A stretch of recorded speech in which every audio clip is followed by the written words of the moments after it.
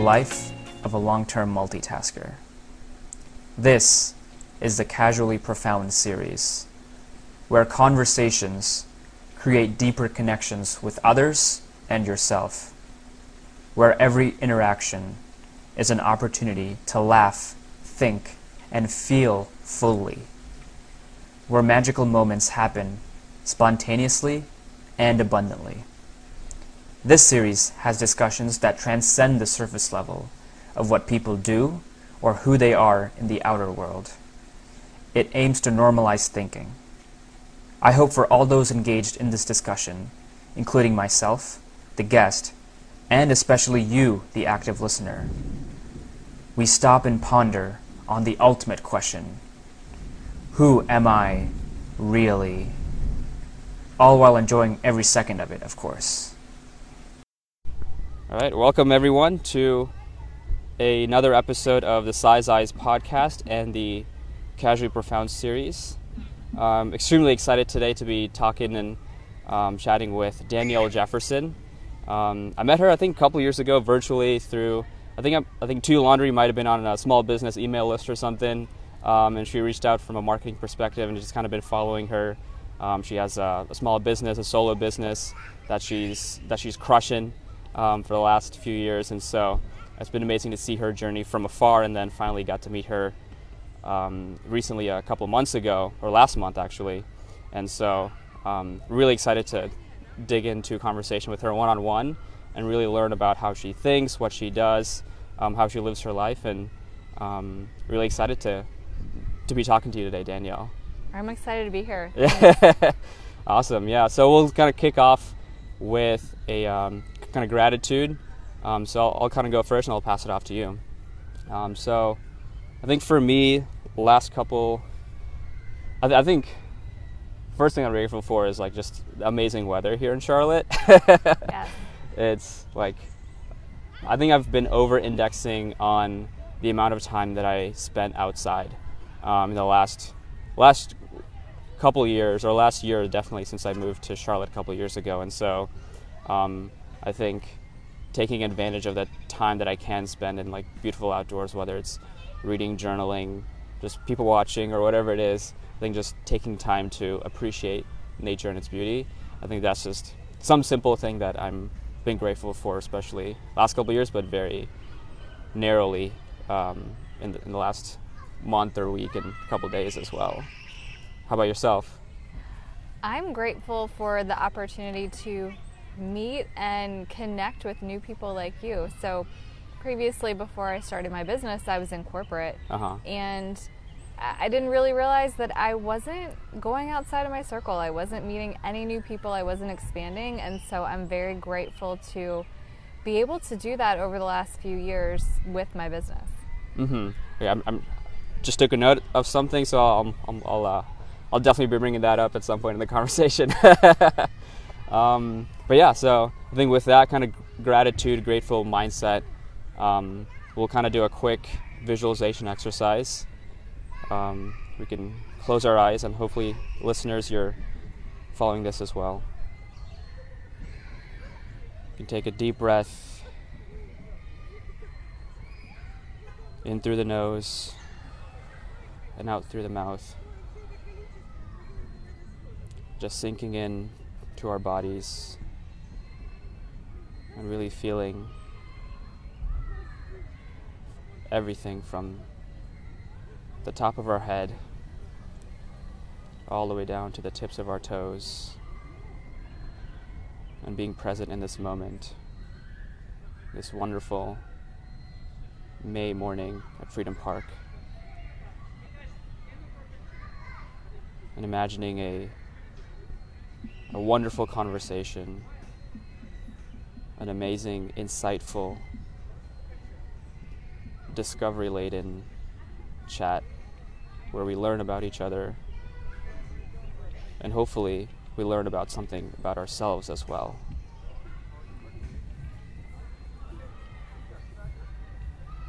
Just feel that moment, feel that feeling at the end of the conversation.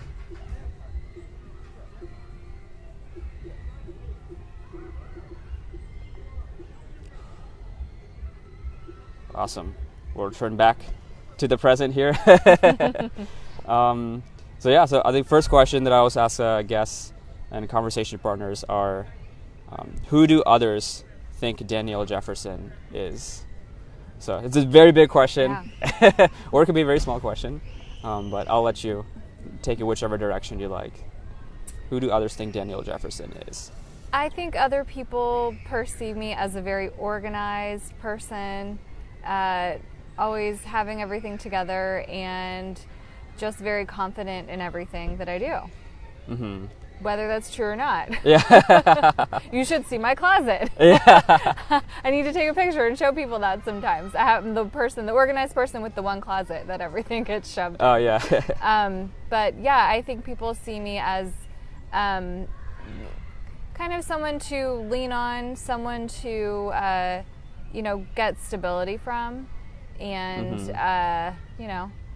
sometimes I'm not all that stable. And that's okay. Right. Is there, I guess, have you always kind of had, or have you leaned towards more organization, more stability, or is that something like natural that comes to you, or is it, I think I've seen people where they almost need organization because they're so, I think, scatterbrained sometimes or whatever. So I've seen kind of both ends of the spectrum. I'm not sure where you would kind of categorize you falling there, if at all, in that spectrum. Yeah, I would say I'm typically very type A organized just naturally. But I also really do not like big fluctuations in just what's going on in my life or my feelings. It makes me a little uncomfortable. Yeah. But so I always talk about this in my business too. I just like to have everything kind of in flow, where it just, you're going to have ebbs and flows and things are going to be up and down, but I just want the highs to be not quite so high and the lows to be not quite so low. I like to live everything sort of just on an even keel, yeah. Which for some people is not that exciting. Right, yeah.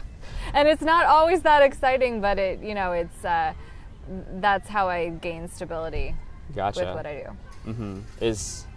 How have you kind of gotten to? I mean, I'm on the same boat of like I try not to get too high, not try to get too low. Like I love like equanimity, right? Mm-hmm. Of like whatever situation is there. Have you kind of always leaned towards that side, or like are there things that have helped you get to that mindset? I think naturally I'm introverted, naturally I'm shy. Mm-hmm. And so things, I think, tend to make me feel anxious and insecure and probably push me more towards that side where I feel really pent up and nervous throughout my whole life. And so really by forcing myself to do things that probably make me feel even more anxious and more nervous, that's how I'm able to kind of practice it, like put good habits into place and put good routines into place, which help me stabilize how I'm feeling. Almost, I hate to say desensitize myself to it, but just like make yourself more comfortable with it. Maybe right, that's a better way to say it. So that I can do more things that I want to do without feeling so crazy inside. Yeah, that makes sense. I mean, you mentioned habits and routines. Are there any specific ones that help center and ground you there in that mindset? I would say exercise. I try and exercise most days of the week just to get my energy out in a productive way and to get everything moving. If I don't exercise at some point in the morning, it's almost like I never wake up. It's so bizarre. It doesn't matter how much coffee I have. Yeah. It's like my blood doesn't flow or something's not firing to my brain. So I think exercise has always been something that I love to do in that regard. Gotcha. And you said you like working out in the mornings, compared to, some people like working out in like the lunch breaks versus like evenings or nights or whatever. How do you kind of, do you like structure that in, or is it kind of just kind of like it's part of your like identity now? Like how does that play out? I do, and I used to be a nighttime workout person. Oh, okay. And what was happening was I would go and work out after work when I had a 9 to 5, and I would not eat dinner until later, and then I would be amped up Yeah. And then I couldn't go to bed until midnight. And so I would never want to wake up and try and work out in the morning because I was too tired. Right. And so somehow, I don't know, I just forced myself one week just to start going in the mornings, and it flipped. Yeah. And it's been great. But I would say that's probably how I like to do things. I will force myself to do something that I don't like to do and just keep doing it until it feels a little bit more natural. Yeah. And so that's how I got into working out in the morning. And now if I don't work out in the morning, it's just not happening. So I guess I could force myself to start working out at night again, but then I would never go to sleep. Right, yeah. Yeah, because I felt that, for me, I think when I first started working out, or I guess like, let's say after college, it was more, I would just it would be in the evening, like after work, like 5, 6 p.m. And then I realized I could get, right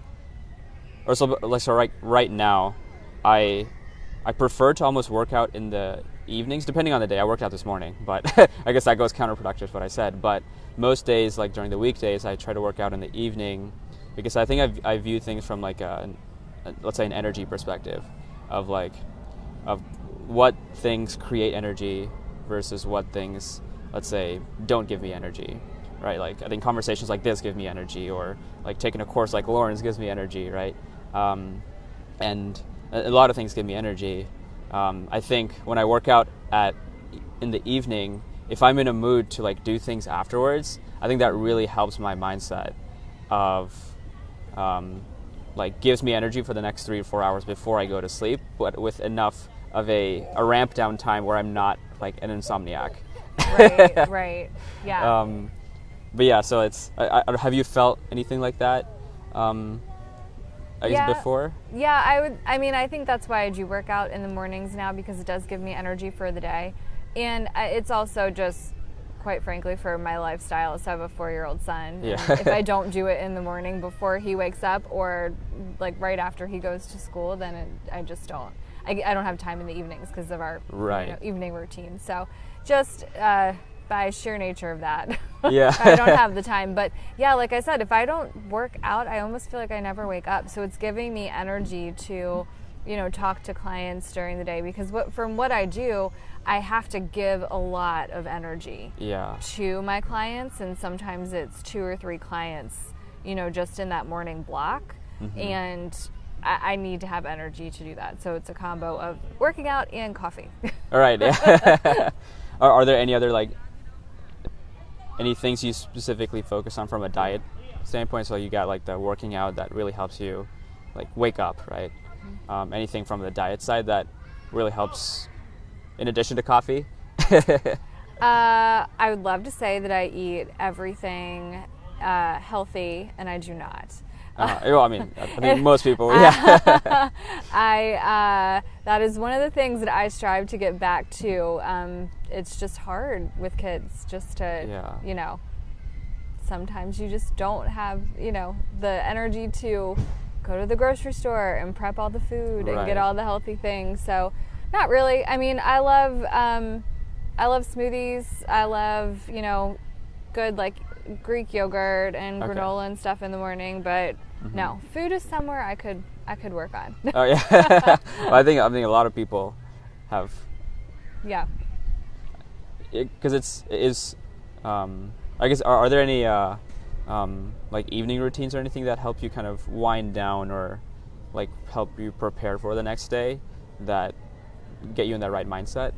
It's funny. What my husband and I are doing right now is separately, we'll sit on the couch after my son goes to sleep, and we'll do an online crossword puzzle.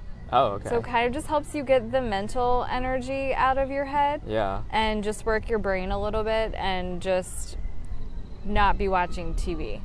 Right. Where it's like stimulating your brain a little bit. And we love to fall asleep to ridiculous's. Okay. Have you ever watched that? No. Is that a? It's on MTV MTV. show? Okay. It's almost kind of like it's not like Jackass, but it's like Jackass meets America's Funniest Home Videos, where they're just finding clips on the internet. Oh, okay. And it's like people doing dumb stuff. Uh-huh. But it's just short clips, And the episodes are like 30 minutes, and we'll watch, one or two of them, and it's just sort of mindless. Oh. So we watch people basically hurting themselves before we go to bed. So basically just TikTok in a TV show? I guess so, yeah, yes. So we do crossword puzzles, and we watch ridiculousness. Yeah. I mean, that sounds like a... balance. Yeah, I mean, it is, right? I guess, is there... how do you view balance? Because I feel like everyone has a lot of like their own interpretations and the way they live out and act out and think about balance in their own lives. How do you view that? I think it's different now that I have my own business and I'm not in a corporate environment. Yeah. It was very hard to find balance previously with not working all the time and not always being tied to your computer or checking your email on your phone. Now my balance is, how do I feel? It's really strange. I'm not a very feely person, but I've become more in tune with, did I like the way I felt today, or did I like that interaction with that person, or is this making me feel good? More now that I think I have space to think about it. Right. And I'm not just like trying to plow through the day. Yeah. So I find a good balance in, was I able to help somebody today? A client or somebody else, right? Right. And was I able to enjoy other things I was doing today? Was I able to spend time playing outside with my son? Was I able to, go to the grocery store and get chores done for the house? Like just other things in life. Yeah. What is the whole thing that we're trying to live? Right, exactly. It's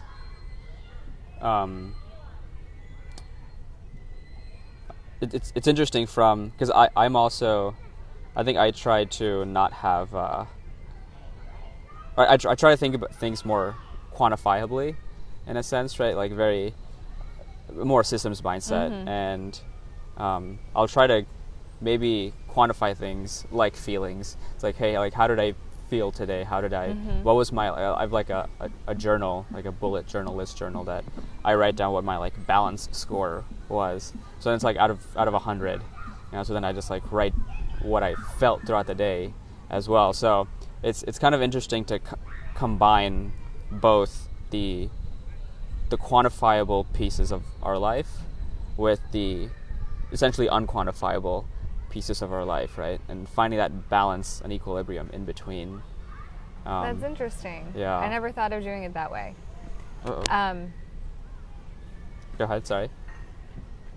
I think I'm getting better at feeling okay with not knowing why something feels out of balance or needing to figure out a way for me to get it back in balance. I've gotten better at just saying like, today felt kind of funny. I'm going to just like let that flow to tomorrow. I think the other week my husband asked me if something was wrong in the morning. Nothing was wrong with me, but I just was irritated. Yeah. And he said, "Are you upset that you didn't hear back from this person yet? Like, what's wrong?" And I said, "I don't really know." I wasn't really sure why I was feeling that way, and then the next day it was okay. So I don't know. As I've been on this journey, I think it's just given me more space to say, this is entrepreneurship is a crazy ride, and that's okay, and you just kind of have to let it happen. Right, exactly, yeah. Yeah. So, I mean, you mentioned a few times already, so we'll just dig into what was that balance like, or imbalance like, from a corporate job that you had before, and that transition from corporate workplace to having your own business, right? You can, if you want to walk me through that kind of, that process. Yeah, I think my corporate experience was slightly different from others because I was a work-from-home employee for like 10 plus years. Really? So I started working from home, I'd have to say somewhere around 2007. I can't quite remember. So even way before COVID. Before COVID, before Zoom, before anything, right? So just me and a laptop and a phone. And so I was used to that. And the problem with that is you also had to get used to your working from your home space. And so it was very hard for me to separate working all the time. Especially at that point, it was just me and my husband. We didn't have a son, and so there wasn't anything to physically pull me away from it. And I would find myself responding to requests at any time. Right, yeah. For no reason, when nobody really expected it, except people did kind of expect it, and that was the culture, right? Yeah. The immediate response, and, being available for, 2 different meetings at one time while answering emails, while someone's sending you an instant message and whatever it is, right? And so the balance now is I focus where I'm focusing, and then I'm done with that, and then I'm moving to something else. Because you really cannot be successful and not burn out the other way. Right. So I guess, when you shifted into having your own business, was there a period of, like, when you were starting it up, was there a period of, like, imbalance in a sense where you're trying to, like, get over that activation energy, if you will, right? Yes. I call it the corporate hangover. And a lot of people who move out of corporate and into entrepreneurship feel the same, where you just feel like you have to be working all the time for no reason, regardless of whether you've done what you've needed to do for that day. And so that's what I try and help people with now is if you have planned out what you need to do and you get that accomplished, like the point of owning your own business is go do something else you want to do. You're done now. You're done. You're not tied. And it was crazy too, because I would feel like I had to constantly check my computer to see if somebody needed something from me. Yeah. I was not on a network. No one knew, no one was like connected to me. No one was trying to ping me for anything. No one was sending me an email that I couldn't be in charge of, right? Yeah. And so it was this weird sort of like ghost feeling of like of my corporate life where I felt like I always needed to be doing something.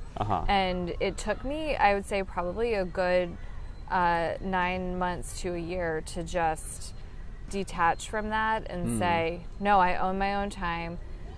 What I'm doing is I'm in charge of myself. I'm doing what I want to be doing, and it's up to me to determine, how much or little I do today. Yeah. And, I have goals that I've set for myself, and I have targets that I want to hit, and so whatever effort I'm putting in is, it's being driven by myself. Yeah, that makes sense. So what was that 9 to 12 month process like in the weeds for anyone? I mean, it's like this can be specifically applicable for me starting a business, right? And then maybe for anyone who's listening who's also thinking about, hey, I'm thinking about starting a business, but I'm in a 9 to 5, not even 9 to 5, right? It's like 9 to 9 or whatever it is, like corporate job, right? What were those any key takeaways, key insights that you learned about yourself during that 9 to 12 month process? I learned, and I recently reflected on this too, that in corporate, failure is not okay. And in entrepreneurship, failure is required. Because you just cannot learn anything unless you try something, and you're not going to succeed at all of it immediately or even ever, because you're just not. Because you're trying so many things. Yeah. It's just the law of averages, right? Right. So you will move faster if you stop trying to hone in on the one thing you think you should be doing and push that so hard. Try all the things. So it's almost like an agile approach. Yeah. Where you're trying all the things at one time and just like seeing iterating. What hits. Yeah. And just seeing what hits. Because if you will move so much faster if you try more things and fail at more things, because, and you and I are on the same page about this, it's just more data. Right? Yeah. So exactly. It's just more data to know what to do and how to move forward, and you'll just be so much farther ahead than if you just said, I'm going to focus on this one thing and I'm just going to hone in on that and go. I probably spent a lot of time being frustrated and defeated and upset during that first period of months, because I was too afraid to fail. Like in your solo business. Yeah. Right. Yeah. Well, I guess, are there any other examples of times that you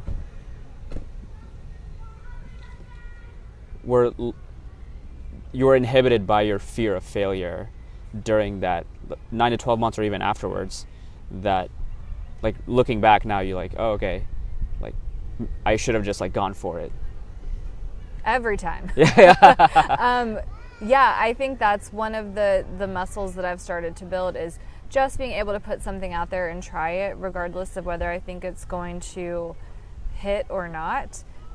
It's learning to not put quite as much effort into it as you would want to, and not make it as perfect as you would want to, because you don't really know if it's going to work. So you shouldn't be putting that much effort into it. You should just be doing, proof of concept, or, version 1.0, whatever it is, right? Just to kind of get it out the door to see if that's what you want to do. I would say I lived the first part of my business journey trying to make everything tied up like and perfect and putting so much effort in, and then you get so attached to it that when it doesn't land, you feel so personally offended. And it's like that's not actually what's happening. You are just getting information to be able to change, but you put so much into it that you can't detach yourself from it. That's an interesting. If you don't, sounds funny, don't put so much effort in. You can move faster, right? Learn more from what's happening, because you're able to put things out faster, and you're going to get to where you want to get to easier, because you are able to let go of things that maybe didn't work. Is there anywhere that you think the that fear of failure, or the aversion towards it in a corporate setting, is there anywhere do you think that like stems from, or like that you've seen in your experience, like working corporately? It's like I was like, oh, like I saw examples of this at my like 9-to-5 job, where they acted on basically a fear of failure. I think that's the culture. I think it's a lot of the culture that we have just in general in America, and especially in corporate. If you are tasked with doing something, it's supposed to be amazing the first time. But if you've never done that before, why on earth would we think that would be right the first time? And how much better would it be should you have done something not even wrong, just not where you need it to be, and people were able to give feedback, and then that, gave you another idea and you did something else. So I think there was so much pressure in corporate to have everything be exactly right the first time, and you didn't want to show it to anybody. That's why everything takes so damn long in corporate. Nobody wants to show it to anybody, because you're taking so much time to make it perfect, because people are going to get upset if it's not right the first time, which doesn't make any sense. Right. I mean, like, life is imperfect, right? At least that's the way I view it. It's like we're all a work in progress. It's like, I got to work on my health, my eating habits, right? Like everything, right? I guess, is there, for anyone listening who doesn't know, do you want to explain kind of the business and business model right now, and how that has progressed in the last few years? Sure. So I am a CEO coach and a business operations consultant, specifically for small businesses. So I work with people like us, the solopreneurs, all the way up to uber small businesses, like 10 people and under, people who are really doing it all, because generally people start businesses around a passion and something they love, and they just want to do that thing, but they don't realize that they have to operate and manage their entire business as the CEO. Right. And there are easier ways to doing it than they are making it happen for themselves. And that's what my background was in corporate. I did process and operations and change management, and I can help with that because I have an expertise in that. What I started as was calling myself a virtual COO. And so what I found was that I had iterations of what I was doing. So I was helping people individually. I have, some group programs, and just trying to figure out what is the best way to just be able to help the people that I want to help. And so through iterations of that, I realized I actually need to be looking at it more as a coach, because I'm not coming in and doing COO work for you. Right. I'm not going to do your stuff. I want to teach you how to do your stuff so that you're not dependent on me forever, right? Right. And so that's what I love to do. I love to tell people the exact secrets to managing your business in a way that is easier and helps you live the life that you want to live. Because, as we said before, you didn't just decide to make a business to work. Pick up your corporate life and work full time in your business. No, you probably wanted to spend more time doing whatever else you wanted to do in your life. For me, that could either be spending more time with my family, or it could be watching Bravo. I don't know. Right, yeah. Whatever it is that day, right? So I just really want to help people manage their business in a way that makes it successful, but also doesn't run their lives. Right, exactly. That makes sense. So I imagine then, I've seen your the email newsletters, contents, some of your webinars and stuff like that. Obviously, a lot of huge focus on process and then systems, right? I think I'm I fancy myself as a systems thinker, but I don't think I have as much experience as you certainly do. How did you kind of inculcate that mindset behind it, systems thinking type of mentality? Yeah, so when I started in corporate, I started within a quality and productivity area, which was cool because I just happened into it and it just kind of fit my personality nicely.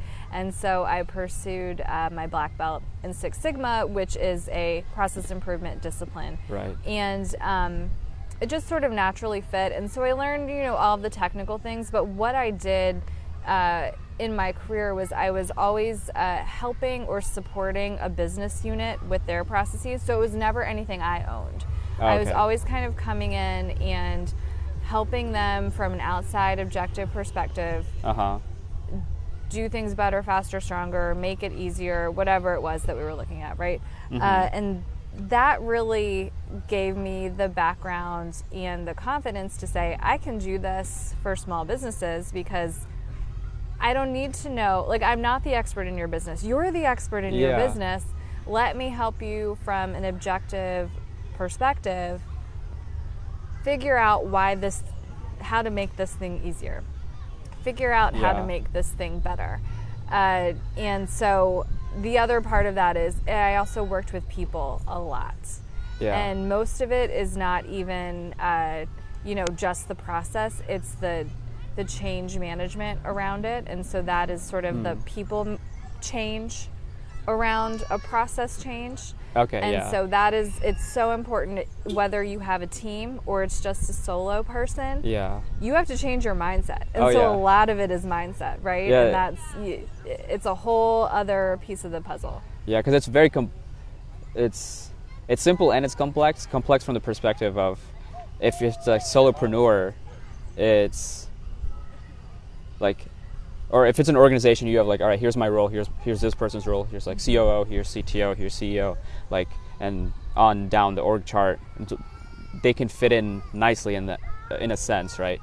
But then when it's a solopreneur, you almost have to put on the hat of CEO, put on the hat of COO, or and take it off, and then put on the hat of CTO, take it off, put on the hat of CFO. Yeah, the very first thing I always ask everyone to do is make their company org chart. And I don't care if your name is under every single role that you just listed, right? But you need to understand that you have all of these departments and all of these different roles that you have to play, because that's the part that trips people up. They're only in the delivery or service part of it. They're not realizing they have to do all of these other things. Have you been feeling that at all since you've started yet?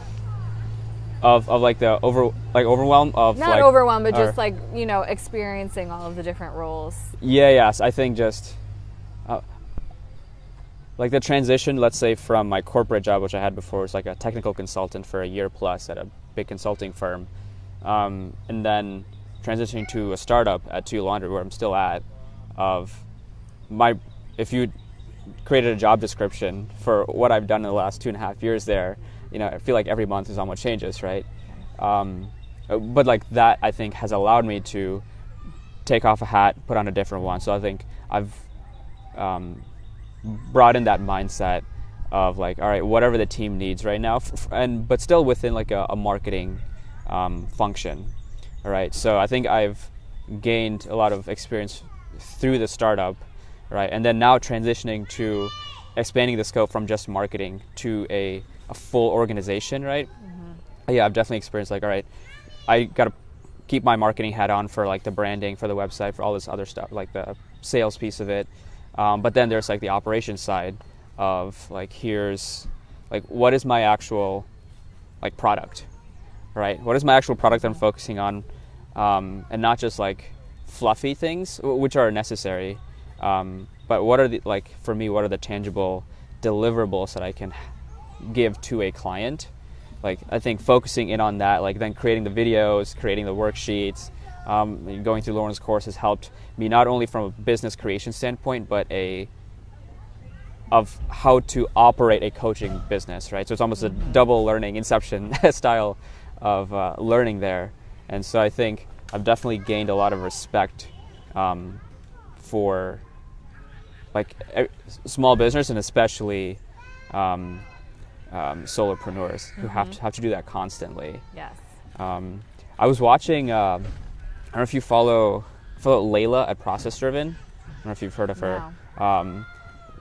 She started a company a couple years ago. I've just been following some of her YouTube videos for the last few months, and she has something called a process org chart. I don't know if you've heard of it or like maybe seen it or Sounds used amazing. it. Tell me Yeah, because it's like an org chart that has.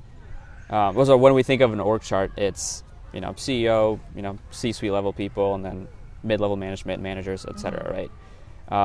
But then if you think about it, like a customer or a client, they'll go through the org chart, not vertically, but they'll go through it horizontally, right? So then how do we map that, map our company processes like horizontally as the customer progresses through it, right? So like the sales and marketing is one that they first interact with, then it's the operations, and then it's, let's say, customer service, and then maybe it's finance for the account, the fulfillment of it or something, right? And so creating that process org chart, or at least creating those processes that would make up that process org chart has been really exciting for me, because I've been starting to do that with my business, and I think it's a game changer to, in addition to thinking about things like organizationally, starting to think about them process-wise as well. I'm not sure if you've encountered something similar. I do that. I didn't know it was called that, but that's what I do. Because, so as I said, I ask my clients to always start with their org chart, and then I said, let's talk about what are the processes that happen under each of these functions. Yeah. And then the very first thing I always start with in terms of when we dive deep into a process is the end-to-end client process, which starts at discovery, right, sales, marketing, and then all the way through, I say, till they die. They're your client forever. Right. But that's a great way to think about it. And I don't generally get, you and I think like that, but I don't generally get that way with my clients, just because it's a lot. So I try to sneak it in, right? Yeah. But I love that concept. I like that. I like that name of it. Yeah, I think they trademarked it, so I've got to... Yeah, stop saying it. Yeah. Or at least credit. Yeah, yes. Credit them. Yeah, exactly. I've been using something else in the lessons plans or whatever. Yeah. No, that's great. And that's exactly how you should think about it. And that's one of the pillars that I have, like one of my core values for my company is client first mindset. Because since I am so deep in process, you can get very insular in how you're thinking about that and make changes that negatively impact your clients or customers. And right. We always have to make sure that we're thinking about, is something good for you? Is something good for your client? I generally don't have anybody make changes that don't have benefits on both sides. Yeah. Unless it just has to happen.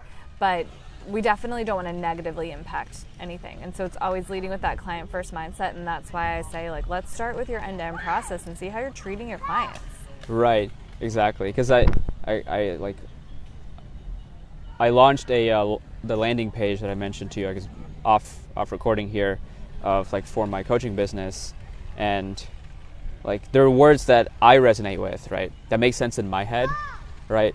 But I think understanding the pain points most acutely with a potential client, but then not just using my language, but using their language, right? It's almost like you have, I heard somewhere it was like taking a sales course online, where it's like you have to describe the customer's pain points better than they can describe it themselves, right? And so it's like, okay, how do I actually get into their mind, right? And so it's almost like a chicken and egg situation of like, all right, who is the client, and then how do you think like them? And so it's kind of circular in a sense, but you've got to start somewhere, right? It's about getting that market validation, throw a word out there and see what yeah, resonates. exactly, right? And if that one doesn't resonate, take it down. No one will know it was there anyway. Exactly, Yeah, just that's follow the that. beauty of doing it. Yeah, just following that agile mindset, Yeah. right? Yes, exactly. But yeah, I mean, I've worked with so many different clients who are experts, absolute experts in what they do, but they're talking like the expert, and I'm like, nobody understands what that means. Right. Nobody knows what you're saying to them. Talk to people in the language that they understand, and that will resonate with them so much more. So yeah, when I do things, I try and genericize the language to not be technical or not be in too much process terms. Yeah. Because they're not thinking about it in terms of process. They're thinking about it in like the work I have to do in my business. Yeah. But it is process, whether you right, yeah. know it or not, right? Yeah.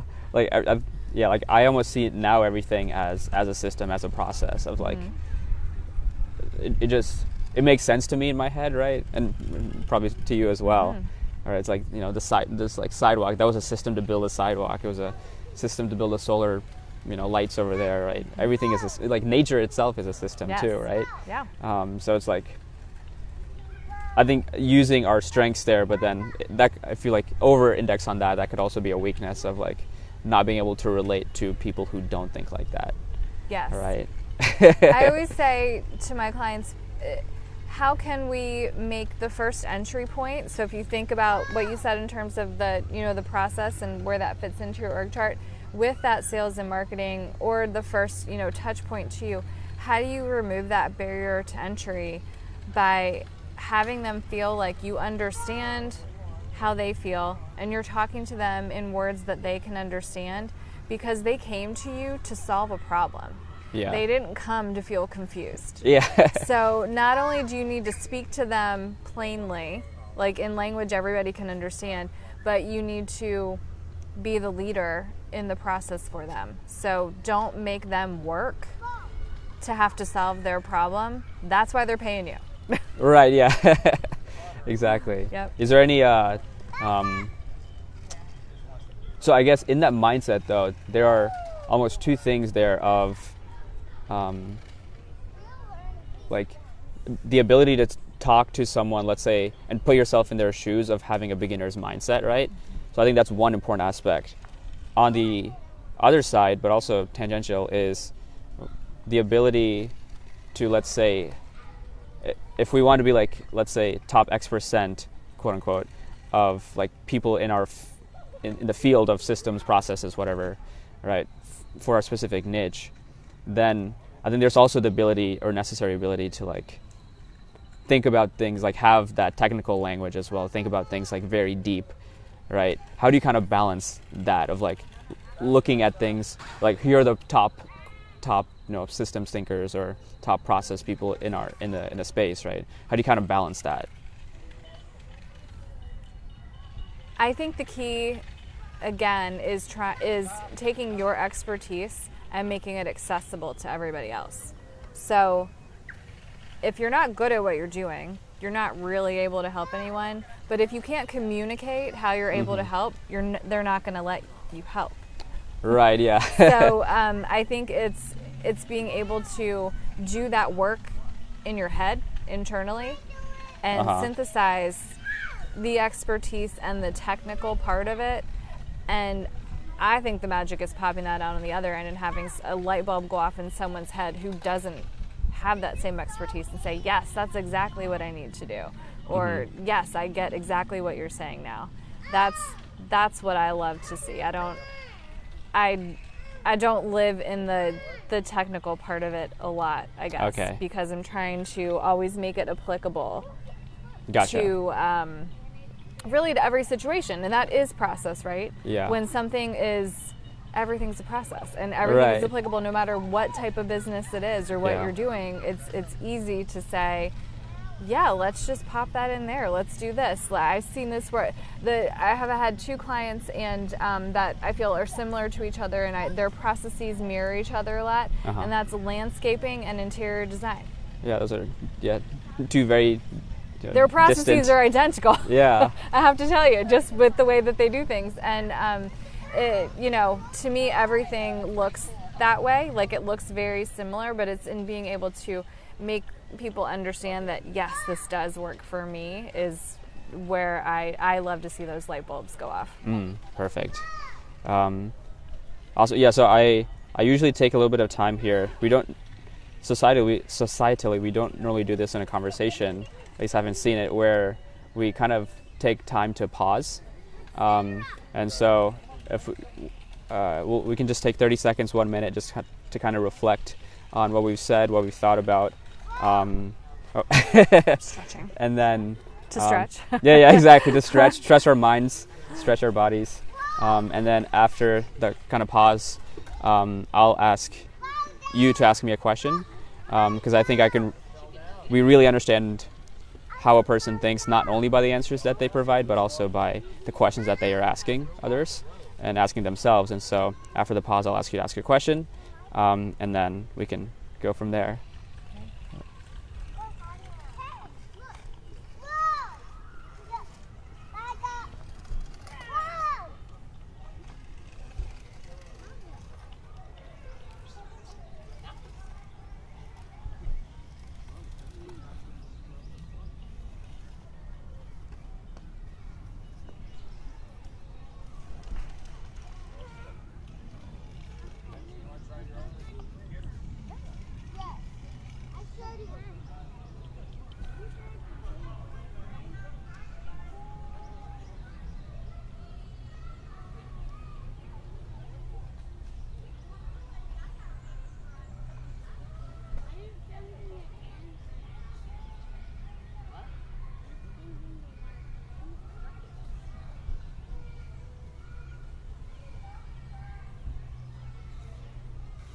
Awesome.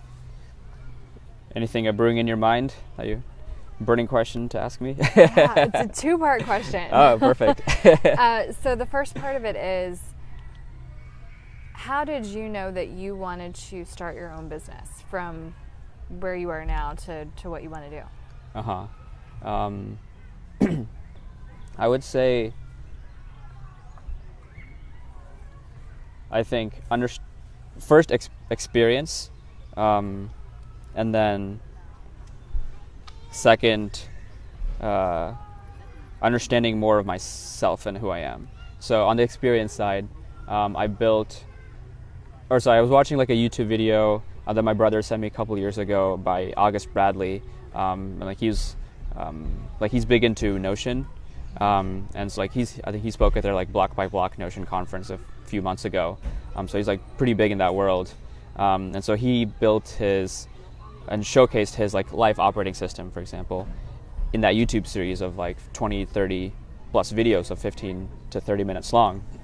And I built my own system there, and then leveraged it for, so that was like in October, November of 2020. So I used it for the entirety of 2021. And I saw the immense potential that I didn't know I had after I built it and started utilizing it. It's like, oh wow, this is amazing. And I think understanding how much I didn't know, not only about that, but about myself, right? And so having that system in mind, part of it is like defining purpose, mission, and values for myself, right? Because we do it on an organizational level, but I think especially for a solopreneur, then we are organizations ourselves, right? And so, but how much time do we actually take to define our own purpose, mission, values, vision, etc., right? And so getting that clarity, which brings to the second point of understanding who I was a little bit more. So it's kind of both helped, one helped the other and the other way around too, of like, okay, by journaling, by going deeper, by, let's say, like intuitive insights, I was like, okay, I am really passionate about creating things. And so like that's something that I've found out through, let's say, through work as well. It's like I love the going from 0 to 1, right? And that process of going from 0 to 1 like really excites me. I have a lot of improvement from going from 1 to 10, right? And then we'll see what, from 10 to 100, right? But going from 0 to 1 of like starting something from scratch, building something of my own, that really like excited me. So then with my new love for systems of building that life operating system and using it myself, and customizing it for myself and then creating things, I was like, okay, there's a lot of value here that I found for myself. I can hopefully provide equal, if not more value for other people. So that's kind of how I started and thinking about and formulating that idea of starting something. And then now like the rubber has hit the road and going full steam ahead right now. Awesome. That goes right into the second part of my question, which is, what is the impact that you want to have on the world with your business? Oh, big question. And the world meaning individual people, or what value do you want that to have in the world? On an immediate level, I want to normalize thinking, because I think society has trained us to normalize doing, right? Like we're always in action, we're always in motion, right? But then how often do we take time to think, right? I think might be easier for, I guess, introverts to like, all right, like I'll go back to my place and like think and journal or do whatever, right? But I think that process of thinking about the world, about myself, and how I relate to the world and how the world relates to me, I think that is one thing that I wanted to normalize, right? So the system that I'm building or to help others build themselves, actually. So I don't want to create systems for other people.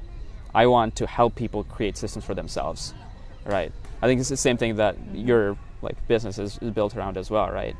Mm-hmm. And so I want to, like, from a stage perspective, I foresee the life operating system as the quote unquote easiest way to start that from the ground. I'm a very bottom up approach rather than a top down approach.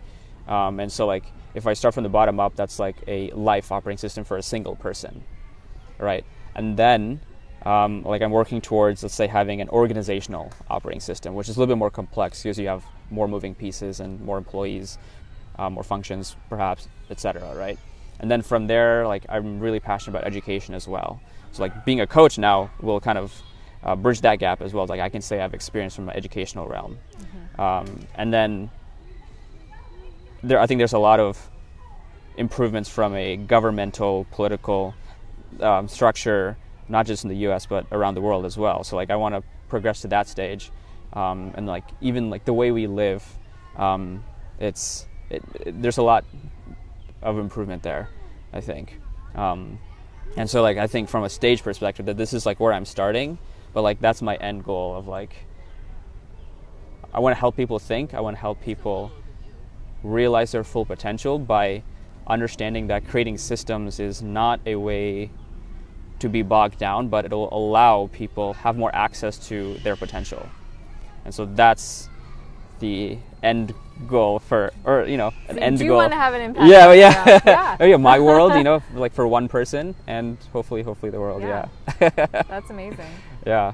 How about yourself in terms of where you thought you were when you first started, like transitioning from full-time job to solopreneur, and then maybe how was that transitioned over time? Yeah, I think when I first started my business, I thought I have this expertise, I have this background, I can just take this and help small businesses because I'm tired of working in corporate. And through that, it's evolved into, I want to ensure that these small business owners, these small business CEOs who have sometimes put their life savings, have put, their passion, have put their, time with their families into these businesses, and often they are family businesses because, just because it has to be. Yeah. That they're really creating the life that they want through this. And they aren't letting their one-time passion become something that is overtaking the life that they set out to create for themselves. And you see a lot of people leave their businesses because of that. They're so burnt out. Yeah. They're leaving their families. And if you're starting something that you love, I want you to continue to be in love with your business. Right. And still have the life that you want. Mm-hmm. And yeah. so that for me, it is on a very individual level. Is there like any goal or like, I don't know, like I struggle to say quantifiable, but obviously, like, let's say more life balance, more like time with family, like that type of stuff. Or like, is there like a certain amount of like clients you're like, okay, like this is my maximum, like I don't want to, like, is there a stage where you like, okay, I can build out my business here with like more people, or like do you have the mindset of like, okay, like this is a sustainable and I'm very happy where I'm at right now, like I kind of want to keep status quo? I want to run as many CEOs as I can through my 90-day accelerator program because I really believe that gives them the tools quickly to be able to go off and do it on their own without having to spend months and months and months with me as a coach. And there are some people who do want that coach, yeah. and I'm happy to do that as well, but that will be more limited going forward than it is right now. So I want to shift to expanding my 90-day program so that as many people as possible can have accessibility to those tools and those resources, and each other, quite frankly. As you've seen probably going through a group program, it's not just the information you're given, it's the community that you're surrounding yourself with. Yeah. Because being an entrepreneur is lonely. And you don't really know if you're doing the right thing either unless you have somebody to talk with that about. Right. But I also want to focus, I find a lot of people that I start working with have really amazing businesses that have really huge impact to the world. And so that is important to me.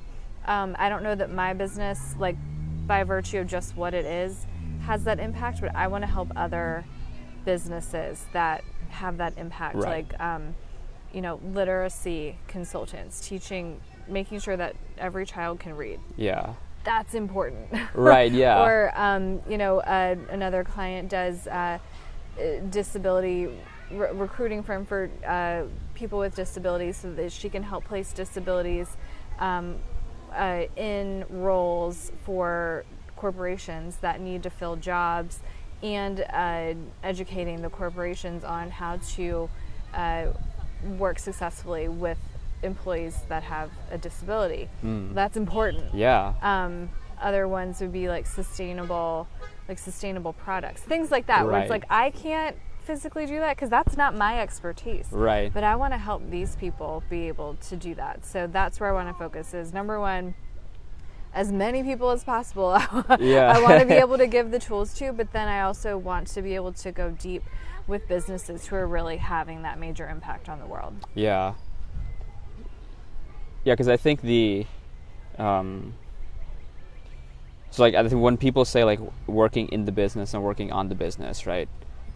How would you characterize what your business does for other businesses? How much of it is in the business versus on the business for their business? So the nature of my business is working on your business, right? Okay. And so that's what I'm helping them do, because most business owners spend the majority of their time in the business, and then then spend any other rest of their time eking out what they can do on the business. And that's what burns them out. That's what keeps them working nights and weekends, because they're doing all the other stuff then. And that's what keeps them from accelerating forward, is that they haven't, done the foundational work on everything else. So, and that being said, I also really help them with the processes that support what they love to do of their in the business work by making an amazing client experience, by putting those processes in place so that they can really provide that service to their clients that knock their socks off. So I like to do both. I really do want them to see the impact of how it's improving the lives of their clients, but also how it's improving their life too. Mm-hmm. So let's say your business specifically, how much do you work in the business versus on the business? I would say probably half and half, really. Really? Okay. Yeah. Because I'm very careful with how much time I have allocated to spend with clients, and then I am, very conscious of what do I need to do to keep planning for my business? What do I need to do to keep moving my business forward? One of the things I do encourage people to do, which I have on my list to plan, is a CEO day. So it's how are you taking basically like a retreat or an offsite for yourself, even if you're the only person, and like having that dedicated time to think about what you need to do for your business. So I like to do things like that.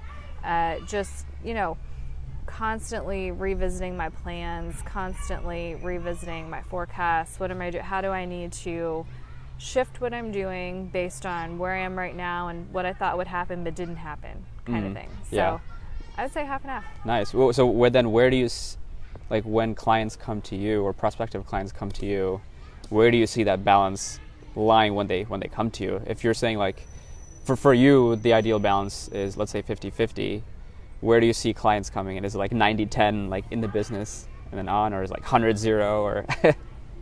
Most of the time, it's closer on the 90% in the business side. And I don't even know that 50-50 is ideal for anybody, because the problem with is that you're constantly recreating things. You're just creating more work for yourself, right? And everything is crazy all the time, and you're working too many hours. Ultimately, I want as much of that stuff to be on autopilot for people as possible. So you have the processes down. You have, and you and I know that processes are living things and they're never on autopilot. You have to, tend to them. But as much as you can, I'd love for you to spend time laying all of those things and then get back to working more in your business, because that's why you started it. So it's sort of like an ever-evolving, changing shift of percentage. Exactly. Because I think, let's say during ebbs and flows, it might be a high tide, let's say during let's say every 3 months, right? From a natural quarterly planning cycle, right? It's all right, leveraging more time for working on the business, right? I think I've found that at our startup, we spend more time in the business. I think just because we need to hire more, for example, very relevant right now. But then I think that'll alleviate a little bit more time to work on the business to improve it. So I think it's that cycle. You've reached another level, and you have to redo everything now. Not completely, but you have to revisit and figure out what you need to do to keep moving and sustain where you are. Yeah. For sure. Is there any specific place that you're looking at for those CEO days for yourself or for other people? A place to go or a date? Oh, yeah. I'm just trying to figure out what day to do it. Oh. No, I generally encourage people to just not make it so hard and not try and make it so, sometimes when you feel like you have to plan to go somewhere, it seems harder to do. So I just like to go, get coffee in the morning somewhere where I normally wouldn't, and sit somewhere, I like to do them in the nice times of the year. So sit outside when I would normally sit in my office, or come, to a park or something, just whatever it is, just something local and easy. So it doesn't seem like I have to really plan this whole thing, because, like I said, removing those barriers to actually getting stuff done is the first thing. Right, exactly. I mean, I think we're reading Atomic Habits for like a company like book club right now. We just finished it, and it's like one of the rules in there is like make it easy, right? Like make it obvious as well, right? And so like if we want to make those CEO days as easy as possible, let's just block it out entirely, right? Like no plans. Like it'll be easier to say no. Like I've already allotted this entire day for myself. Yep. Right.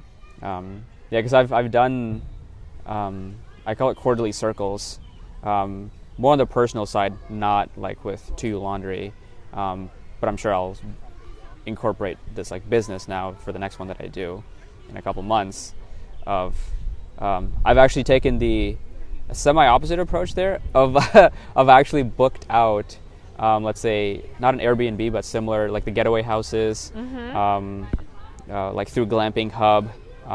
Places like that where it's like there's a yurt place. That's awesome. At near Lake Norman actually. Yeah. And so like I've booked out let's say 2-3 nights there.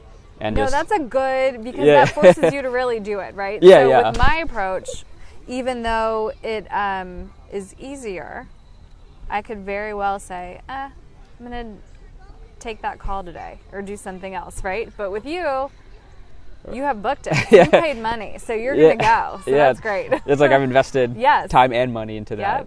Yep. Yeah. Cool. Well, I can't wait to see pictures of that. Yeah. Well, so I started doing it last year. So did one there. Did it at like a trailer, actually, in like in South Carolina, like an hour south of here. And it was like amazing. The first time I did it, I was like, why don't I do this every weekend? But may not be logistically possible. But then it's like, why don't other people do this? Because you see like, the, let's say, quote unquote successful people, like let's say CEOs of like bigger companies or like all those people taking that time. Maybe they have more access to do that. But it's like, if that's a key habit that they're doing, that's, why not act like that at the beginning, no matter what our revenue level is. Yes. Right. And it doesn't have to cost any money, right? Yeah. You just sit in a different part of your house. Yeah, exactly, right? Go to a coffee shop, whatever you need to do. Exactly. Yep. Perfect. Is there anything that you wanted to mention, I guess, as we start wrapping up here? Just anything on your mind, like ideas-wise that, let's say, you've been thinking about for recently? Because I'm always thinking, let's say. So I just wanted to get inside your head there. Yeah, I think we talked about it already, but the biggest thing I've been thinking about is just really reflecting on this idea of failure not being okay.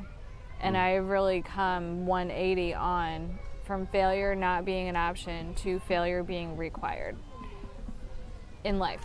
Mm-hmm. It just doesn't make any sense the other way around. You're not learning as fast if you're not trying something and you're not failing. So that's been the biggest thing that I've been thinking about lately, because I still find myself naturally being afraid to fail and keeping myself from trying something when I just need to actually be failing more. Right. Mm-hmm. Yeah. How do you feel about, where's that balance between like, because I think I may have like a fear of success as well, right? And sometimes it may be disguised as fear of failure. I'm not sure if those, like, that wording or like that phrasing, if you've like thought about that as well, as like fear of failure versus like fear of success as well, and how that's like gone in your life. I would say I do not have a fear of success. Yeah, ideally. I don't think. But, I can certainly see how that would show up in the same way, in being afraid to, take action on anything or have everything be perfect before you want to do it. I would say, I don't do anything just completely messy. There's always going to be some level of planning and, some educated level of trying something. It's never just something random. Mm-hmm. But, just don't be afraid to take chances, whether it's seeing how successful you can be or how much you can fail. Yeah. I love that. I think, I think it's been a journey of a failure on my end, but in overwhelming silver lining way. Well, and what are you failing at? Are you failing at trying new things? No. Yeah. You're not. Exactly. If that's, the part of life that you're in. And so, we all have quantifiable goals that we want to hit, but there are other things, to your point of thinking about things and really, taking away just numbers, that we can be successful at otherwise too, right? Yeah. Which is not taught in corporate. Right, yeah. I think there's a lot of things and that's part of what I was trying to hint at, of like, how do we reframe and redefine an organization? Yes. Right, like starting from the bottom up of like people, and then the organizational level, and then who knows what from there, right? But perfect. Was there anything else that you wanted to mention, or anything? No, just I love connecting with new people, and so anyone who's listening, if you want to chat, hit me up. Perfect. And where any handles or anything like that, where they can find you? The easiest place to find me is Instagram. It's Danielle_Jefferson James. The name of my company is Jefferson James Consulting. That's the website. And I'm excited to be in this phase of my life where I'm connecting with all new people. It's great. Awesome. I can say the same exact thing of beginning my journey, leaning more into that, of meeting people like-minded and different-minded as well, to learn new things and to think about them from a different perspective. So this was an amazing chat, Danielle. Love the weather, love the amazing chat. Hopefully first of many. And I'll see you in a few weeks, I guess, at Lauren's place. Absolutely. Thanks for having me. Perfect. Thank you guys for listening to another episode of Size Eyes, and I'll see you guys later.